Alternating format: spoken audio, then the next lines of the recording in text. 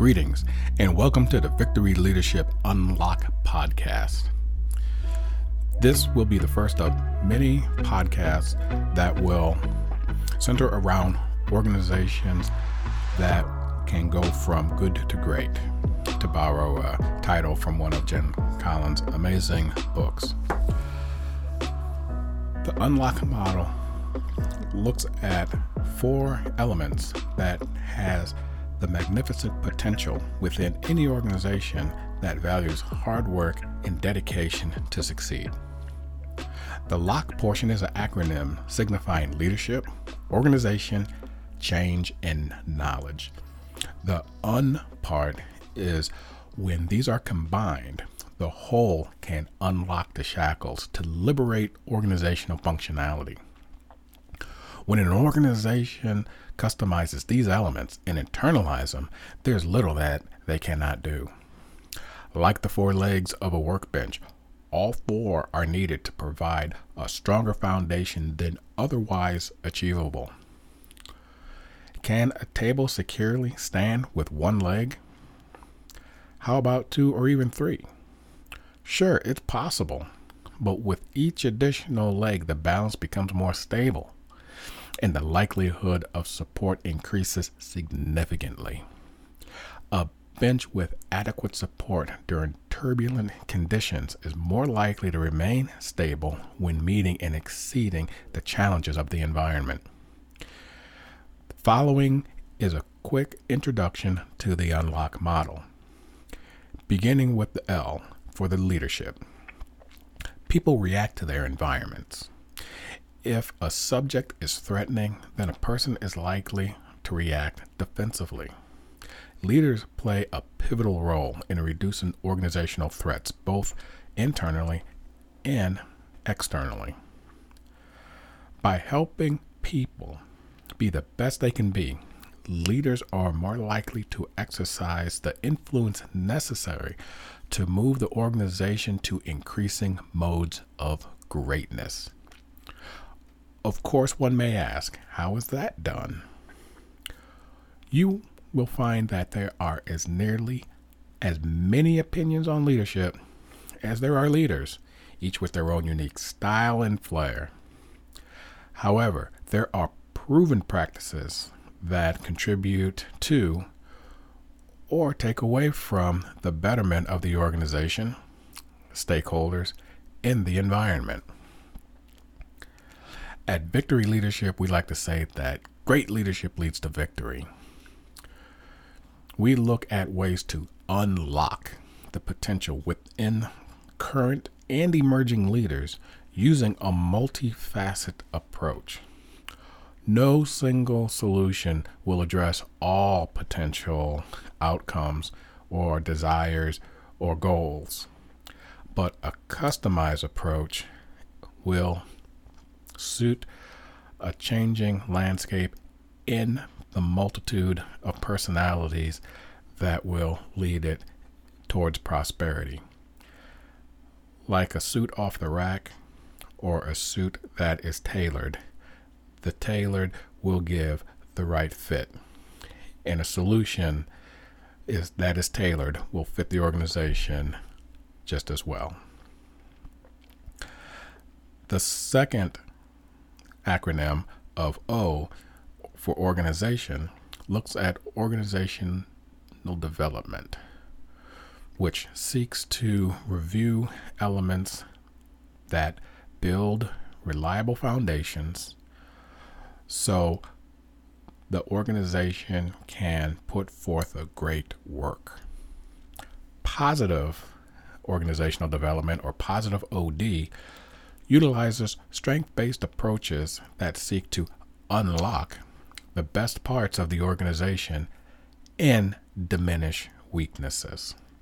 This is not to say that problems are ignored, but they are not what we choose to give life to. OD looks at elements like strategic modeling, strategic thinking, systems thinking, coaching, appreciative inquiry, intentional change, sustainability, consulting, multicultural and global citizenship, and industry-specific content that is relevant to the organization in question. The next element looks at change. Change, being the C in unLOCK, is one of the most challenging aspects of our lives. Organizational change management efforts fail to achieve all desired objectives as much as 70% of the time. How can people struggle so much with change, but experience it daily? We all go through change. We look at just our daily walk and elements that come in and are unpredictable. We adjust to them. However, those are more or less expected unexpectables, and people will pick their battles. In an organization, we may not have the luxury of choosing these battles to that fine of a degree. And people have limited amounts of cognitive resources, as we do with any resource that we have available to us, especially in an intrinsic resource such as this. With these limits, we look to get a return on the investment that we contribute into the organization. And when the chances of a return are limited, then our desire to contribute is reduced, it's diminished, and we're not giving our all to the organization. And there are a significant number of reasons as to why and how the change is presented and what is expected of the people in that organization and the tools that they may or may not have to be successful at the new tasks that they're being requested to do. Fear in the organization can manifest itself in a fight, flight, freeze, and or faint reaction. When we fight, we're hunkering down, we're going for the battle, and the person that makes that choice does so based on specific reasons where they feel that they have a chance of winning, or it's better than the alternative, which can be a straight out loss. However, when looking at some of the other elements like flight, then a person just takes off and they leave. This can contribute to organization membership withdrawal and retention challenges. Freeze, a person just essentially freezes up. They're not exactly sure which direction to go. They're trying to process stimuli from a lot of different directions, and because they're trying to weigh the different elements, and until they do, they freeze. And then there's the faint, where a person just check out. I mean, ultimately, it's not like a flight, but it's a faint. I mean, they're there, but in a sense, they're not there. The lights are on, but nobody's home, so to speak. We have to reduce all four of these to an acceptable degree when we want to get the most out of our change management investment. By looking into how people develop fear and the various methods of mitigating it, we can help unlock them from the ball and chain of hesitation and doubt. When there is nothing to fear but fear itself, the collective organization can achieve great victories. And then that brings me to the last acronym, K, for knowledge. Having knowledge is like a box of tools. Apply the right tool to take care of the job is wisdom. However, Starting with knowledge is where the journey towards wisdom begins, and all journeys begin with a single step. Organizations and individuals alike are challenged with acquiring knowledge and storing it where it can be found when needed. And just as important, if not more so, categorizing it so that others can find it when needed is critical. Knowledge management has to be relevant to the organization and to those accessing it, and they should be given the proper training on how to store the information and how to retrieve it.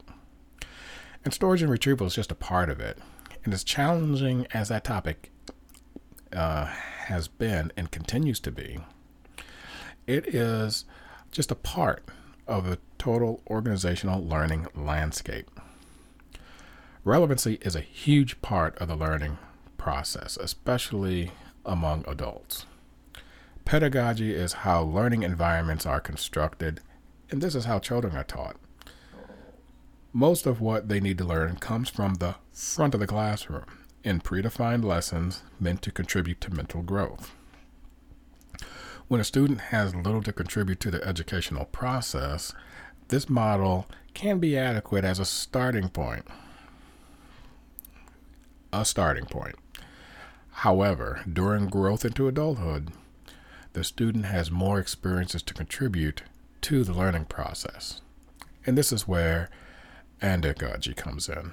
So if pedagogy looks at children, then andragogy looks at adults, and it's how they learn.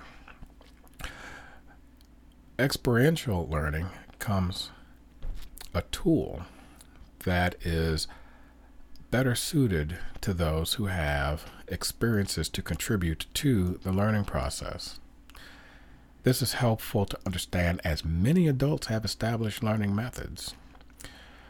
When this is considered, a new method of knowledge acquisition and retention emerges.